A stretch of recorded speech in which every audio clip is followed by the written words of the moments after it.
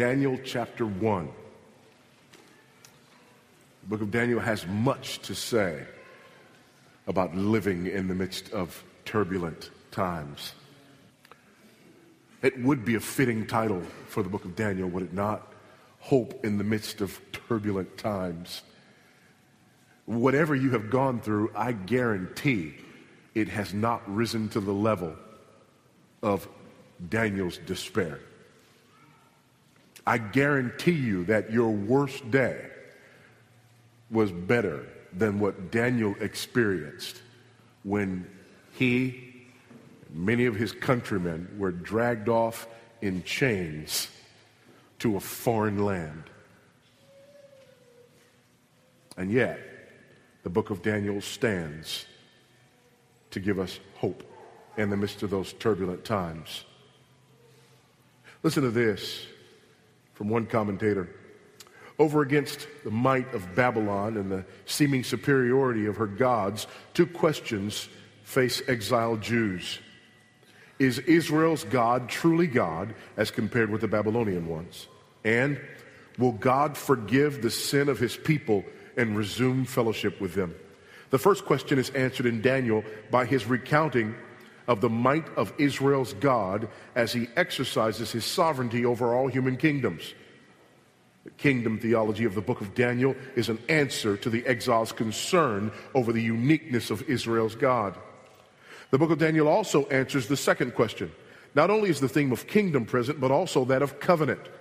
Covenant is present implicitly in the narrative sections of the book, with the emphasis on the distinctiveness of Daniel and his companions in their exilic setting. However, in chapters 9 through 11, the covenant theme appears explicitly.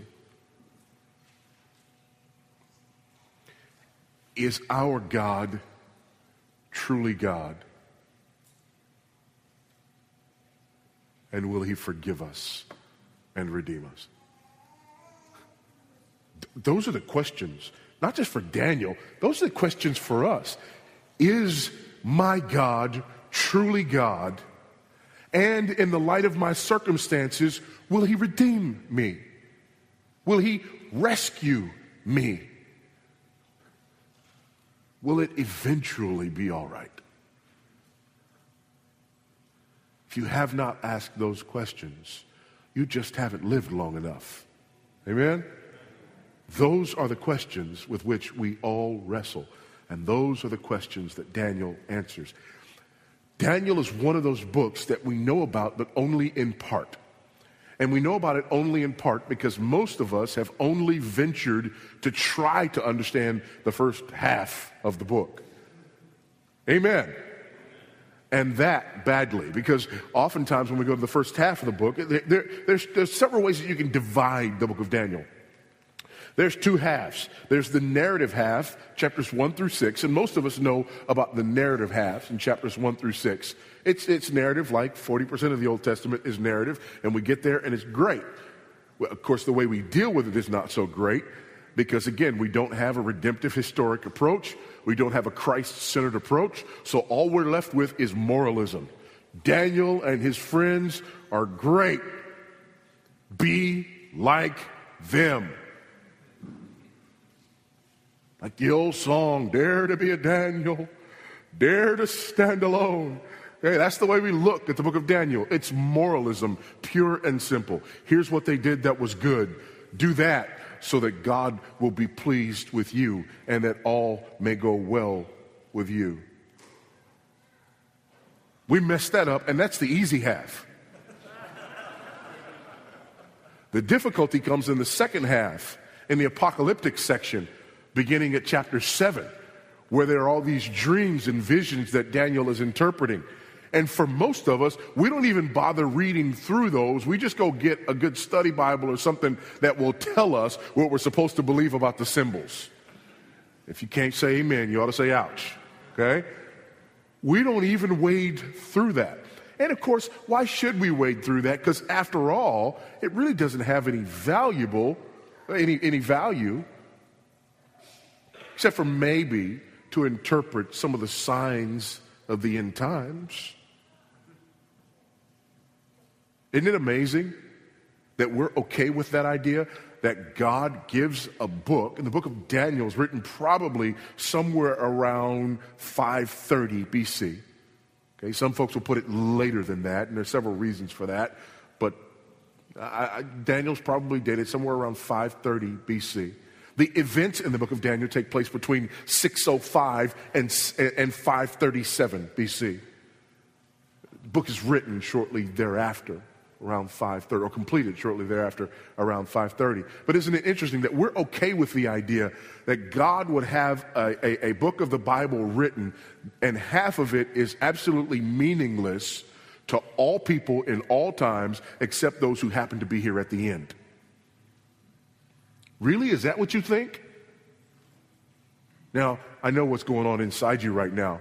Because inside you right now, you're going, I know I'm supposed to shake my head no to Pastor Voddie right now because it just really sounds bad the way he put it. But before he said that, yeah. So my answer is,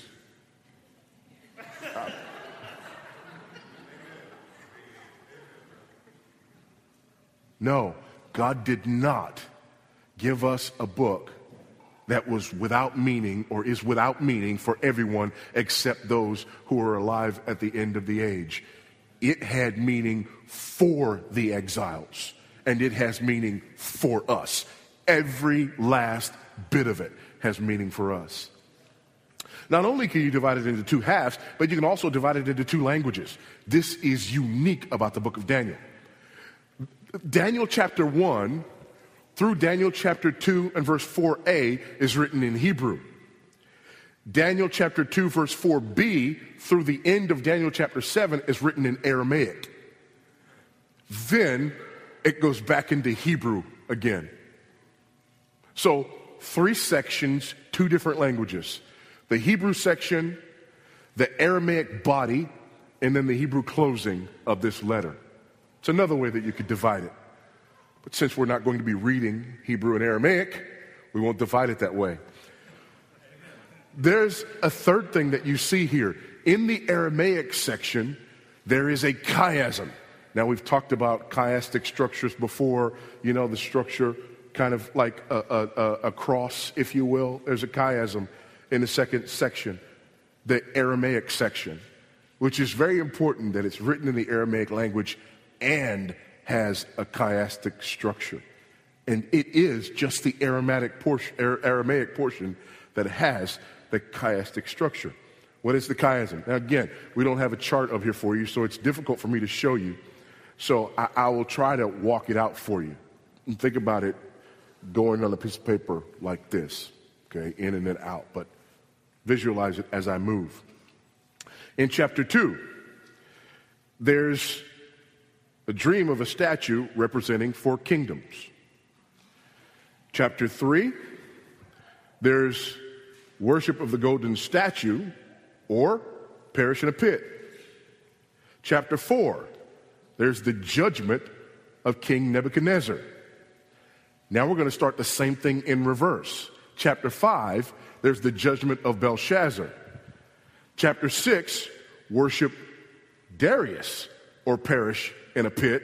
Chapter 7, a dream of 4 beasts who represent 4 kingdoms. Perfect chiastic structure. Very rarely seen anywhere. But here, in the Aramaic portion, there is a perfect chiasm. And there is a message there in that structure.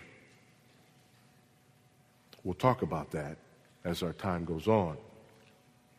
But here, in this section, Daniel chapter 1, verses 1 through 7, we see, as I said, a tale of 2 kingdoms. Let's read this section together. In the 3rd year of the reign of Jehoiakim, king of Judah, Nebuchadnezzar, king of Babylon, came to Jerusalem and besieged it.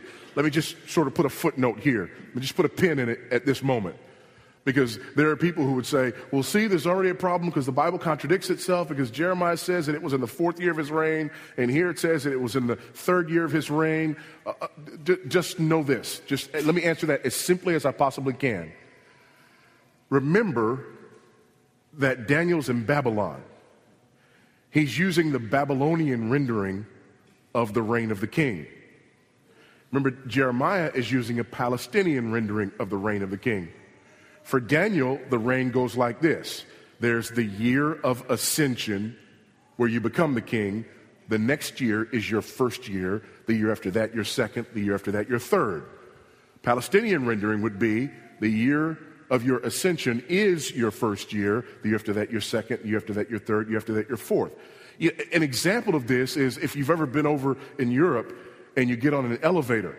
Here in America, if you get on an elevator and you go up one floor, you're on the second floor.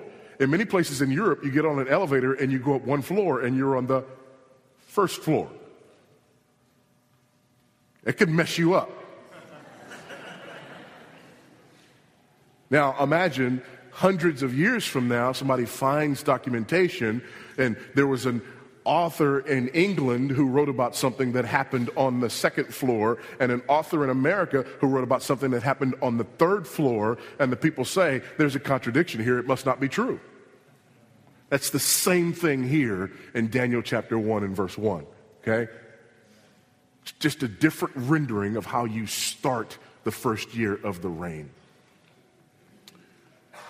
Verse 2. And the Lord gave Jehoiakim, king of Judah, into his hand, with some of the vessels of the house of God. And he brought them to the land of Shinar, to the house of his God, and placed the vessels in the treasury of his God.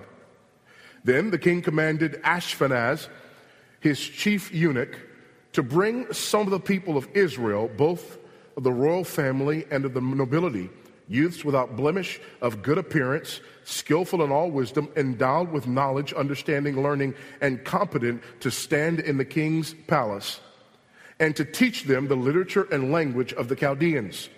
The king assigned them daily portions of the food that the king ate, and of the wine that he drank. They were to be educated for 3 years, and at the end of that time, they were to stand before the king. Among these were Daniel, Hananiah, Mishael, and Azariah of the tribe of Judah. Don't think for a minute that that's unimportant. They're in the midst of exile. And there's a book that's written that basically says to the people of God, God is going to preserve his people.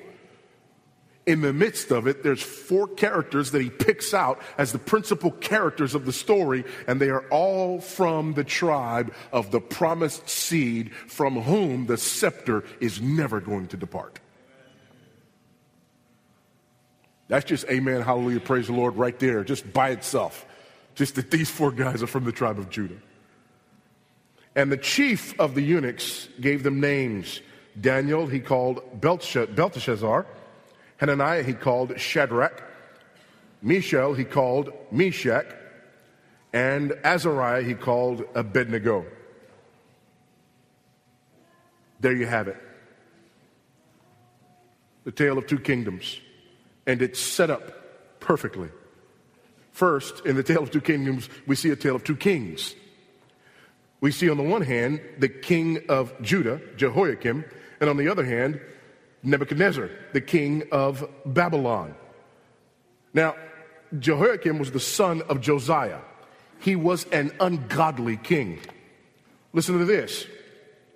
In 2 Kings chapter 23, beginning verse 36, Jehoiakim was 25 years old when he began to reign, and he reigned 11 years in Jerusalem. His mother's name was Zebedah, the daughter of Pedaiah of Rumah. And he did what was evil in the sight of the Lord, according to all that his fathers had done. In his days, Nebuchadnezzar, king of Babylon, came up, and Jehoiakim became his servant for 3 years. He was an awful king. His father was a good king. He was an awful king. He was put on the throne by an Egyptian pharaoh named Necho as he attempted to exercise control over Syria, Palestine. Think about these 2 major superpowers. Egypt in the south just below Israel, Babylon above Israel. They are fighting for dominance in the region, and the crossroads between the two is this little sliver of land and a small country called Israel. When Josiah was killed in battle, the people that had enthroned his son, Jehoahaz, who represented an anti-Egyptian faction. This situation lasted for 3 months while Necho was busy in Haran. Necho basically deposed Jehoahaz and sent him off as a captive in Egypt. Pro-Egyptian Jehoiakim was then placed on the throne with the expectation that he would be loyal to Egypt, because they're all afraid of the Babylonians coming down from the north. The situation changed dramatically when Nebuchadnezzar gained control of that region following the Battle of Carchemish. You remember this one from your ancient history. There he put down the Egyptians for good and established their dominance in the region. The guy on the throne in Egypt, when the Babylonians established their dominance over the region in the Battle of Carchemish in 605 by wiping out the Egyptians, was Jehoiakim, who had been loyal to the Egyptians.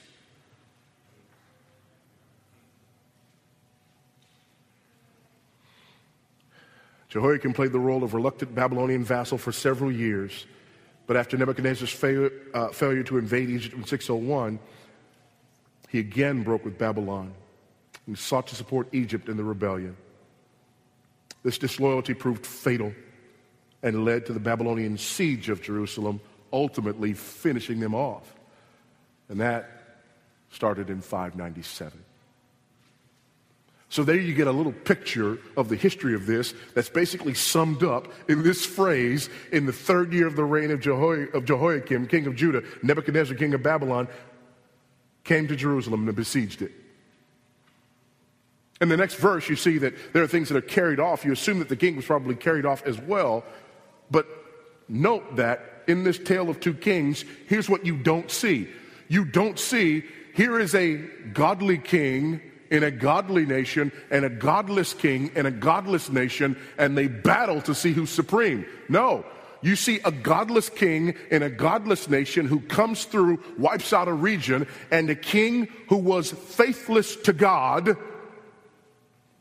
happens to be on the throne when God judges his people. See, we love to sort of reduce the Bible to good guys and bad guys. It's not that simple. And one of the reasons it's not that simple is they're all bad guys. Amen. Just like you and I are all bad guys. So if you want to understand the difference between these two kingdoms, you don't necessarily just look at the two kings. There has to be something else. Not only is there a tale of two kings, but there's also a tale of two gods. You see, in the ancient Near East, when you go to battle, you go and call upon your God. This idea of these secular nations like we have today, not so much in the ancient Near East. In fact, that's very recent when you look at world history. The idea has always been that you call upon God to go before you in battle. You want to fight on the right side and God to be with you on your side as you go into battle. In the ancient Near East, if you defeated a foe, you always brought their gods with you as captives, just like their people are captives. Because when you defeat their gods, you say to them, our God is stronger than your God. You belong to us. Your God bows down to our God. So Nebuchadnezzar comes in and doesn't just take Jehoiakim. He goes to the temple and he takes away artifacts, making a statement about his God compared to the God of Israel, which would lead to the dejection, the further dejection of the people of Israel. Remember, they're not reading Daniel, they're living it. So they don't have, for example, verse 2. And the Lord gave Jehoiakim, king of Judah, into his hand with some of the vessels of the house of God. The Lord gave him into his hands. Folks, the Lord is doing this. God is sending his people away into exile. God is allowing them to be wiped out. God is allowing the nation to fall. God is doing this. And if there is a message in the book of Daniel, that's the message. God is in control. See, oftentimes we like to say that God is in control when things are going the way we want them to go. And all of a sudden, when things don't go the way we want them to go, our first question is, where is God? Why? Because according to our theology, when God is in control and doing what he's supposed to do and paying attention, he's making stuff happen the way he and I agree it ought to happen. But if he's not agreeing with me, then he's slumbering or sleeping or falling down on the job, and we kind of go, you know what, God, I know you're busy and everything, but can you fix this? Because this is not how my life is supposed to go.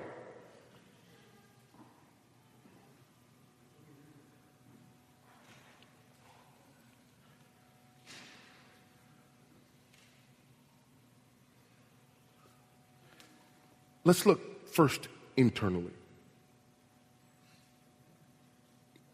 and then externally to see the hand of God on all this. Look at chapter 2 and verse 8. And God gave Daniel favor and compassion in the sight of the chief of the eunuchs. Chapter 1 verse 8. Chapter 1 verse 17. As for these four youths, God gave them learning and skill in all literature and wisdom. And Daniel had understanding and visions and dreams. Chapter 2, verse 11. The thing that the king asks is difficult, and no one can show it to the king except the gods whose dwelling is not with flesh. Then in chapter 2, beginning verse 20, Daniel praises God for giving him what these men have already said only comes from God. Chapter 2, verse 28, but there is a God in heaven who reveals mysteries, and he has made known to King Nebuchadnezzar what will be in the latter days. Look at chapter 2, verse 44. And in the days of those kings, the God of heaven will set up a kingdom that shall never be destroyed, nor shall the kingdom be left to another people. Look down with me at the end of verse 45. A great God has made known to the king what shall be after this. Look at verse 47. The king answered and said to Daniel, truly your God is God of gods and Lord of kings and a revealer of mysteries, for you have been able to reveal this mystery. Let's go to chapter 3 and look beginning at verse 17. If this be so, our God whom we serve is able to deliver us from the burning fiery furnace, and he will deliver us out of your hand, O king. Go down to verse 25. He answered and said, but I see four men unbound walking in the midst of the fire, and they are not hurt, and the appearance of the fourth is like the son of the gods. Go down to verse 28. Nebuchadnezzar answered and said, blessed be the God of Shadrach, Meshach, and Abednego, who has sent his angel and delivered his servants who trusted in him. Now let's go to chapter 4. And look beginning in verse 34. This is Nebuchadnezzar after his 7 years of what we would call schizophrenia.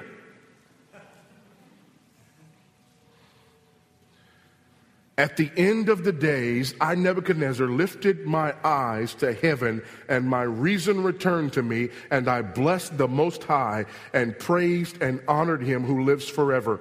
For his dominion is an everlasting dominion, and his kingdom endures from generation to generation. All the inhabitants of the earth are accounted as nothing, and he does according to his will among the host of heaven, and among the inhabitants of the earth. And none can stay his hand or say to him, what have you done?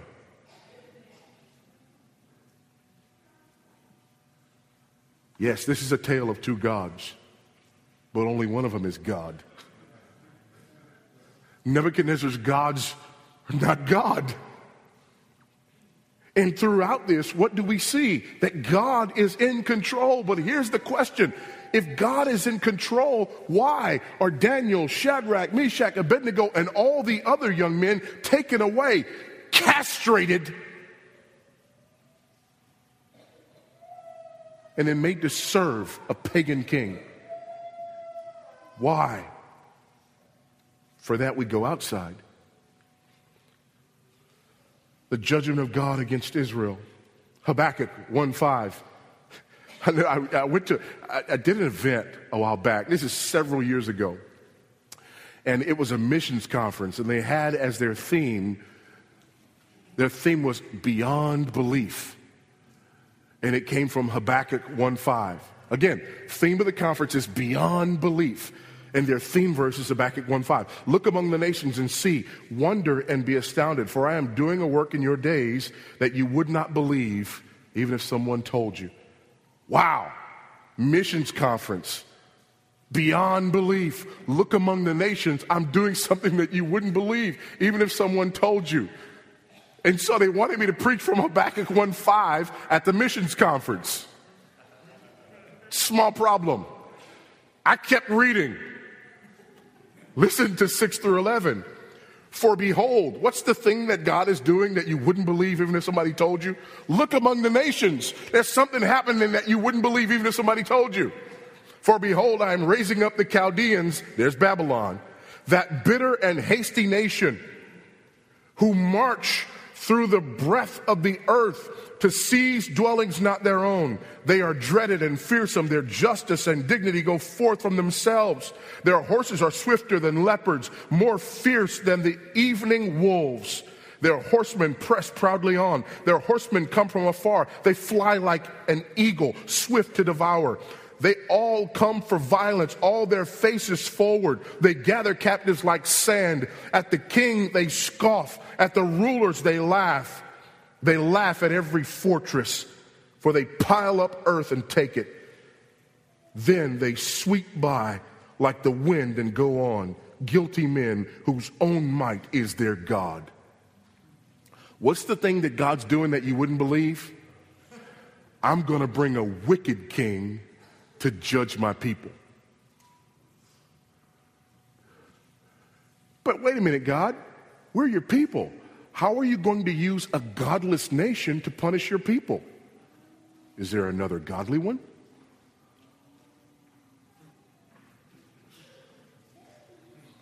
Find me a godly one, and I'll use them. Oh, you can't? Okay, here come the Babylonians.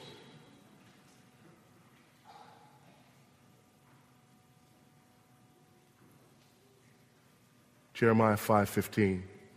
Behold, I am bringing against you a nation from afar. O house of Israel, declares the Lord. It is an enduring nation.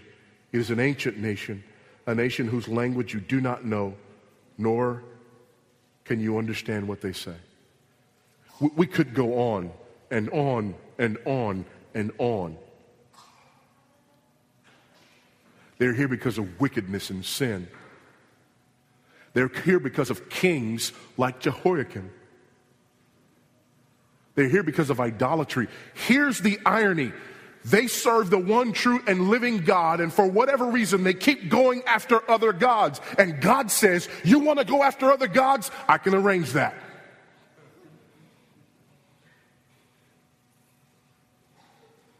God, we want a king so that we can be like the other nations. Really? You want to be like the other nations? I can arrange that.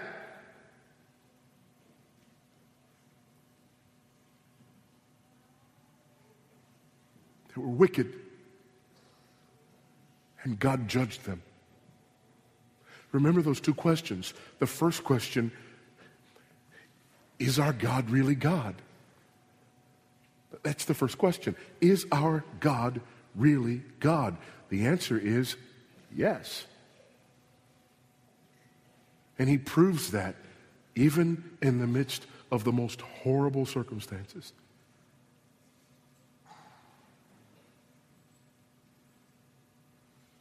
Have you ever been there? Is our God really God? I know you've asked that question. I've prayed with some of you as you've asked that question. Why is this happening if God is really God? But understand the theology on the other side of that question. Here's the theology on the other side of that question. If God's really God, then bad stuff shouldn't happen to people who belong to him. Really? The spotless, sinless Lamb of God was crushed and killed by the Father for the Father's glory, but you shouldn't experience bad stuff. Who do you think you are? Do you have any idea what you deserve? Do you have any idea what justice would look like in your life today based on what you thought, said, and did on yesterday? Have you any idea? We still live in a fallen world.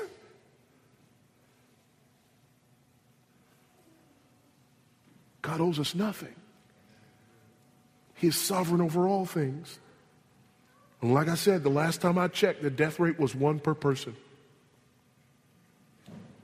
It awaits us all. It awaits us all. The question, is our God truly God, is not answered by your circumstances. Daniel screams that to us.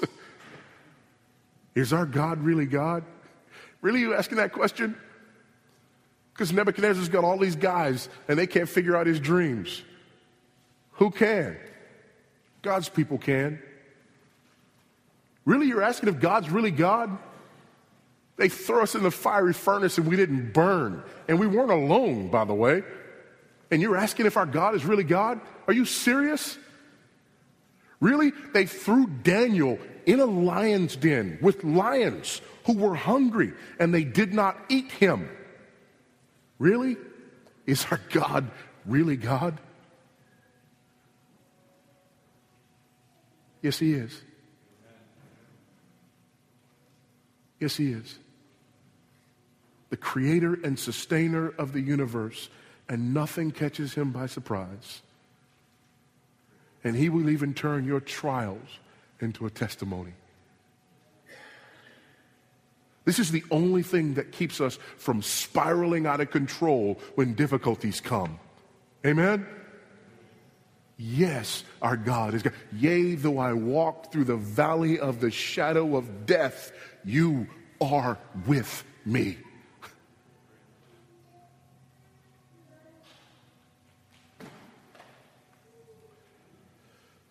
There's also the action of Nebuchadnezzar against Daniel. As we see this battle against God, even in their names, look at what he does at the end. Beginning of verse 6. Among these were Daniel, Hananiah, Mishael, Azariah, of the tribe of Judah. The chief of the eunuchs gave them names. Daniel he called Belshazzar.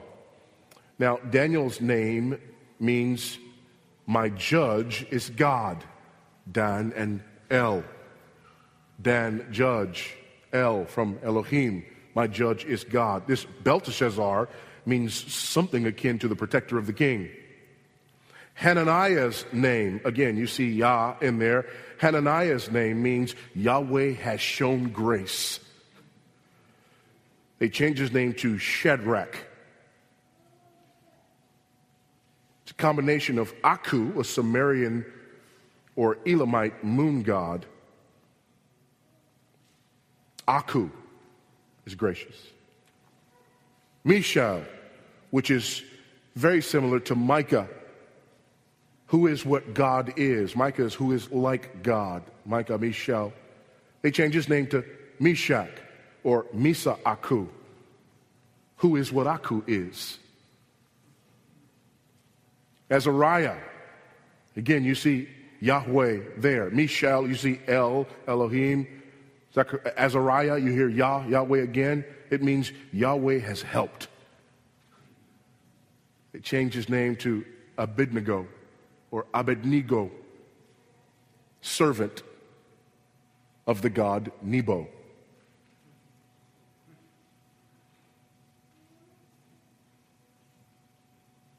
All four of these young men have names that speak to who their God is.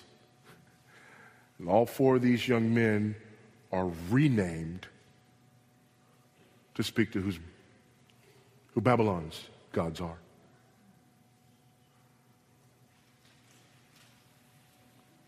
Yet, interestingly enough, as you go through this book, though Daniel was renamed, and even when he's forgotten, the queen, when she sees the handwriting on the wall, does not say, hey, I remember a guy named Belteshazzar. He should be about 80 years old now. She says, how about Daniel? Amen, hallelujah, praise the Lord. How about Daniel? Here's what's so ironic about this. Their names are changed in order to strip them of their God-given identity. And if you say to the average Christian, Hananiah, Mishael, and Azariah, they don't know who you're talking about. You have to say Shadrach, Meshach, and Abednego.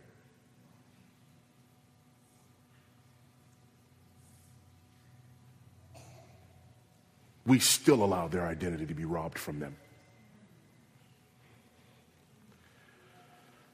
Not only is this a tale of two kings and two gods, but it's a tale of two cultures. Look at verses 3 through 5. Then the king commanded Ashpenaz, his chief eunuch, to bring some of the people of Israel, both of the royal family and of the nobility. That's very important. Of the royal family and the nobility. Youths, so we know they're of the royal family, we know they're of the nobility. Youths, without blemish, good appearance, skillful in all wisdom, endowed with knowledge, understanding and learning, competent to stand in the king's palace. So at least 8 things about these guys are very important. This is not random. This is not random. He wants specific people from Israel for a specific task. What is that task? And teach them the literature and language of the Chaldeans. The king assigned them a daily portion of the food that the king ate and of the wine that he drank. We're going to change their names. We're going to change their learning, and we're going to change their diet. They were to be educated for 3 years. And at the end of the time, they were to stand before the king. Listen to this from George Schwab. The youths were expected to eat new foods, were given new names, and forced to learn the culture of Babylon. They were being systematically indoctrinated and distanced from their Israelite heritage. At the end of the process, they would no longer be Jews, but Babylonians. They would have new identities. That was the goal. That was the goal, to destroy their identities. How do we destroy their identities? Through education. You know the great irony? The great irony is that people run to this passage of Scripture in order to justify sending Christian children to government schools. When the fact of the matter is, this text teaches us that if you want to destroy someone's identity, you have to re-educate them. There are some myths about Daniel that are important in this regard. Number one, there's a myth that Daniel and his friends were very small boys.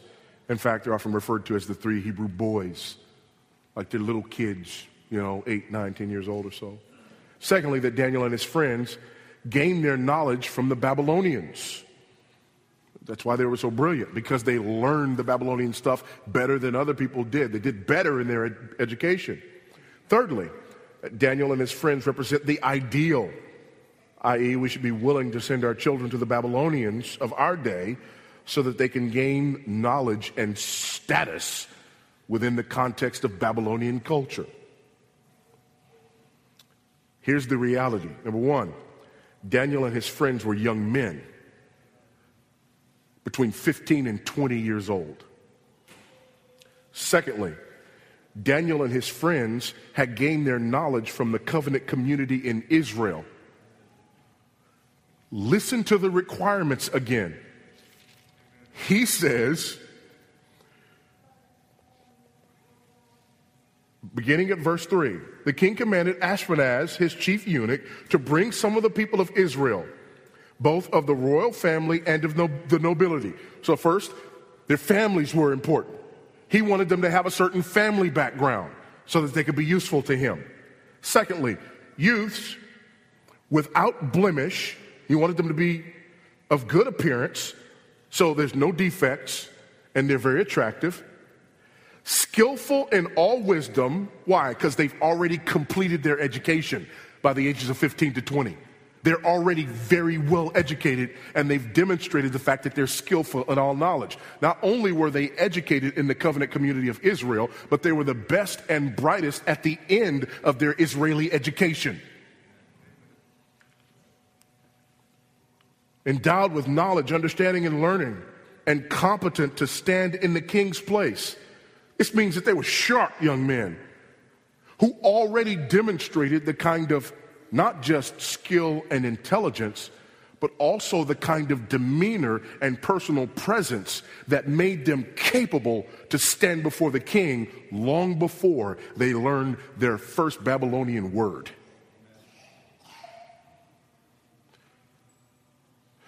You see, the message here in this clash of cultures is not that we run to the Babylonians to gain their knowledge so that we can be elevated in their culture. No, the fact of the matter is the message is the opposite. When we understand who God is, God is the one who makes us knowledgeable and skillful and wise. The fear of the Lord is the beginning of wisdom. Not just downloading information. The fear of the Lord is the beginning of wisdom.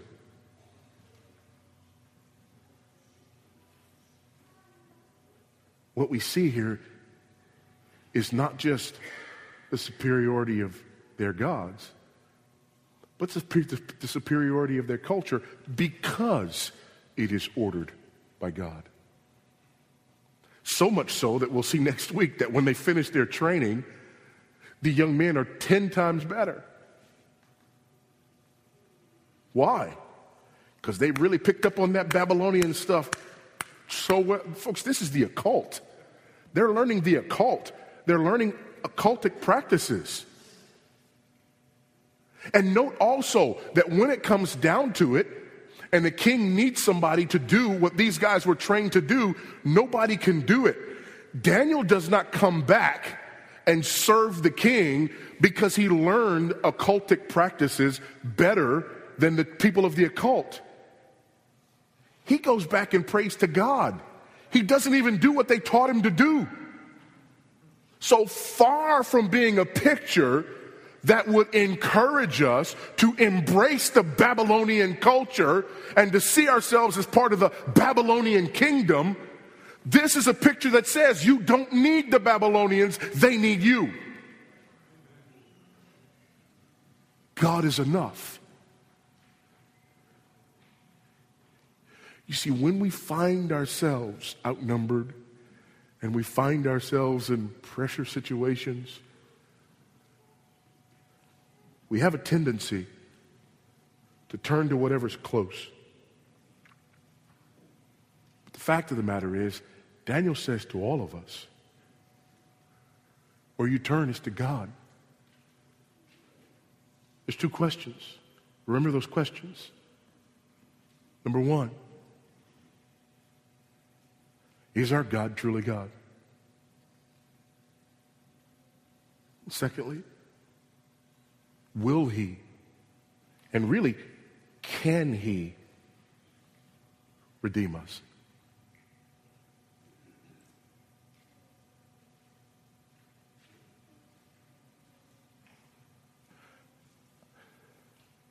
The answer to both of those is a resounding yes.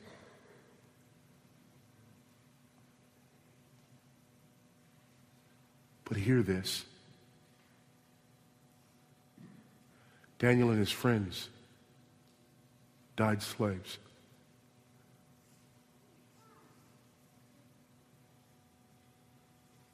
They did not die in a rebuilt Jerusalem and a reconstituted Israel, holding their hands up high and victorious before Almighty God, and yet their God is still God. Daniel and his friends were castrated. They did not have children to be the next generation, to go and change the culture. And yet, their God is God. Daniel and his friends served not just the Babylonian king, but also the Medes and the Persians. They were slaves to everybody. And yet, their God is God.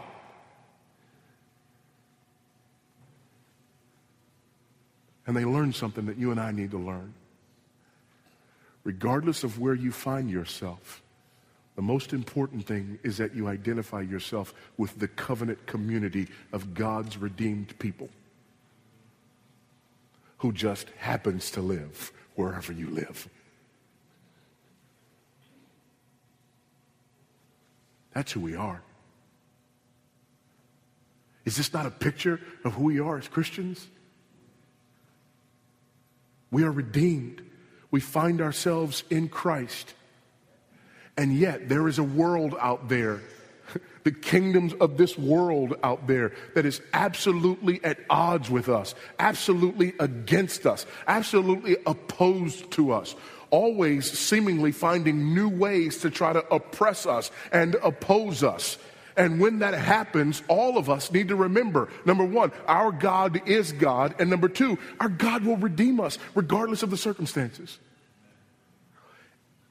And that does not have to mean that everything looks the way we think it ought to look.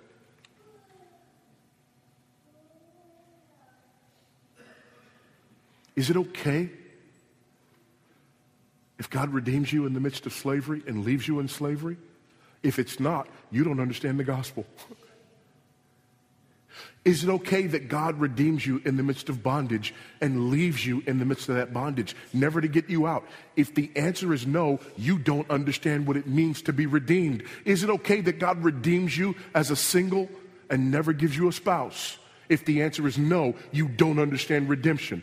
Is it okay that God redeems you in a bad marriage and you spend the rest of your life in that bad marriage and it never gets better? If your answer is no, you do not understand redemption. Is it okay that God redeems you in the midst of a culture that has absolutely gone astray and in your lifetime never rights the ship? If the answer is no, you do not understand redemption. Is it all right that God redeems you and doesn't save every one of your kids? If the answer is no, you do not understand redemption. Is it all right that God redeems you and you never, ever become wealthy or healthy or prosperous? If the answer is no, you do not understand redemption. Is it okay that God redeems you and yet you're sick in your body and or your mind? If your answer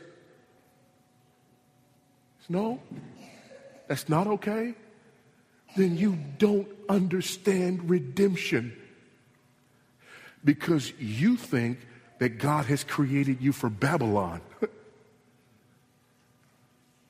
That's not Daniel's message. Daniel's message is, God has me in Babylon, but he didn't create me for Babylon. What did he create me for? Here is the beauty. And I don't want to step on chapter 2 before we get to chapter 2. But I cannot imagine what it felt like for Daniel to stand there and interpret Nebuchadnezzar's dream. Nobody would tell him what the dream was or what it meant. Daniel goes and he prays and he comes back. And again, in the midst of captivity, we'll deal with it in more detail, but for now, just listen to this. They're in captivity. Daniel, he's gone. Here's Daniel, who basically by this point says, my country's gone, being burned with fire. I'm not going to have any children. My line is going to be gone. It's over for me. And they're teaching me these occultic practices. I got nothing. But Daniel, who has the ability to interpret dreams, all of a sudden gets a call. Our lives are in danger. Why? Because the king had a dream and we can't interpret it. He won't even tell us what it is. He goes to God and he prays. And not only does Daniel get the dream and its interpretation so that he can stay alive, but here's what he gets to say to Nebuchadnezzar. There's 4 kingdoms. You're number 1. You don't last. Number 2's coming. They're going to wipe you out. They're not going to last. Number 3's coming, and they're going to wipe out number 2, but they're not going to last. Why? Because there is a kingdom coming that is going to stand forever. Not only is God going to get my people out of here, but my king will reign supreme over all of heaven and over all of the earth. I may not ever see it, but I'm standing here to tell you, king, you won't either. But the difference between you and me is that even in the midst of captivity, I am part of the kingdom that will never die. Even in the midst of captivity, all you have to hope for is that you don't see the other army marching to take over. I've already experienced that, and I'm still here. But what I have to hope for is that there is a day coming when the King of Kings and the Lord of Lords will vindicate himself.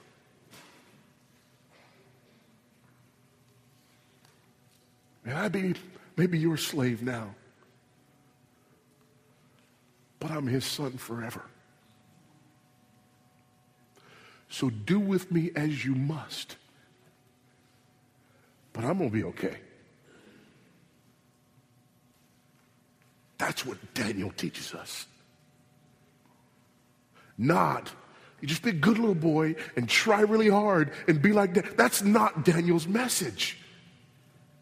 Daniel's message is, if you're a good little boy and you study hard and you're attractive and articulate and intelligent, God may send an army to come and destroy you, kill your family, carry you off to a foreign land, castrate you so that you never have a future or a family, and then teach you occultic practices and have you spend the rest of your days in a land that's not your own. That's what Daniel got for being a good, smart, hard-studying little boy.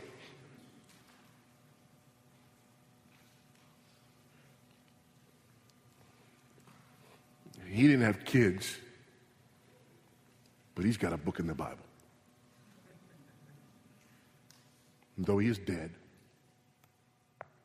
yet he speaks.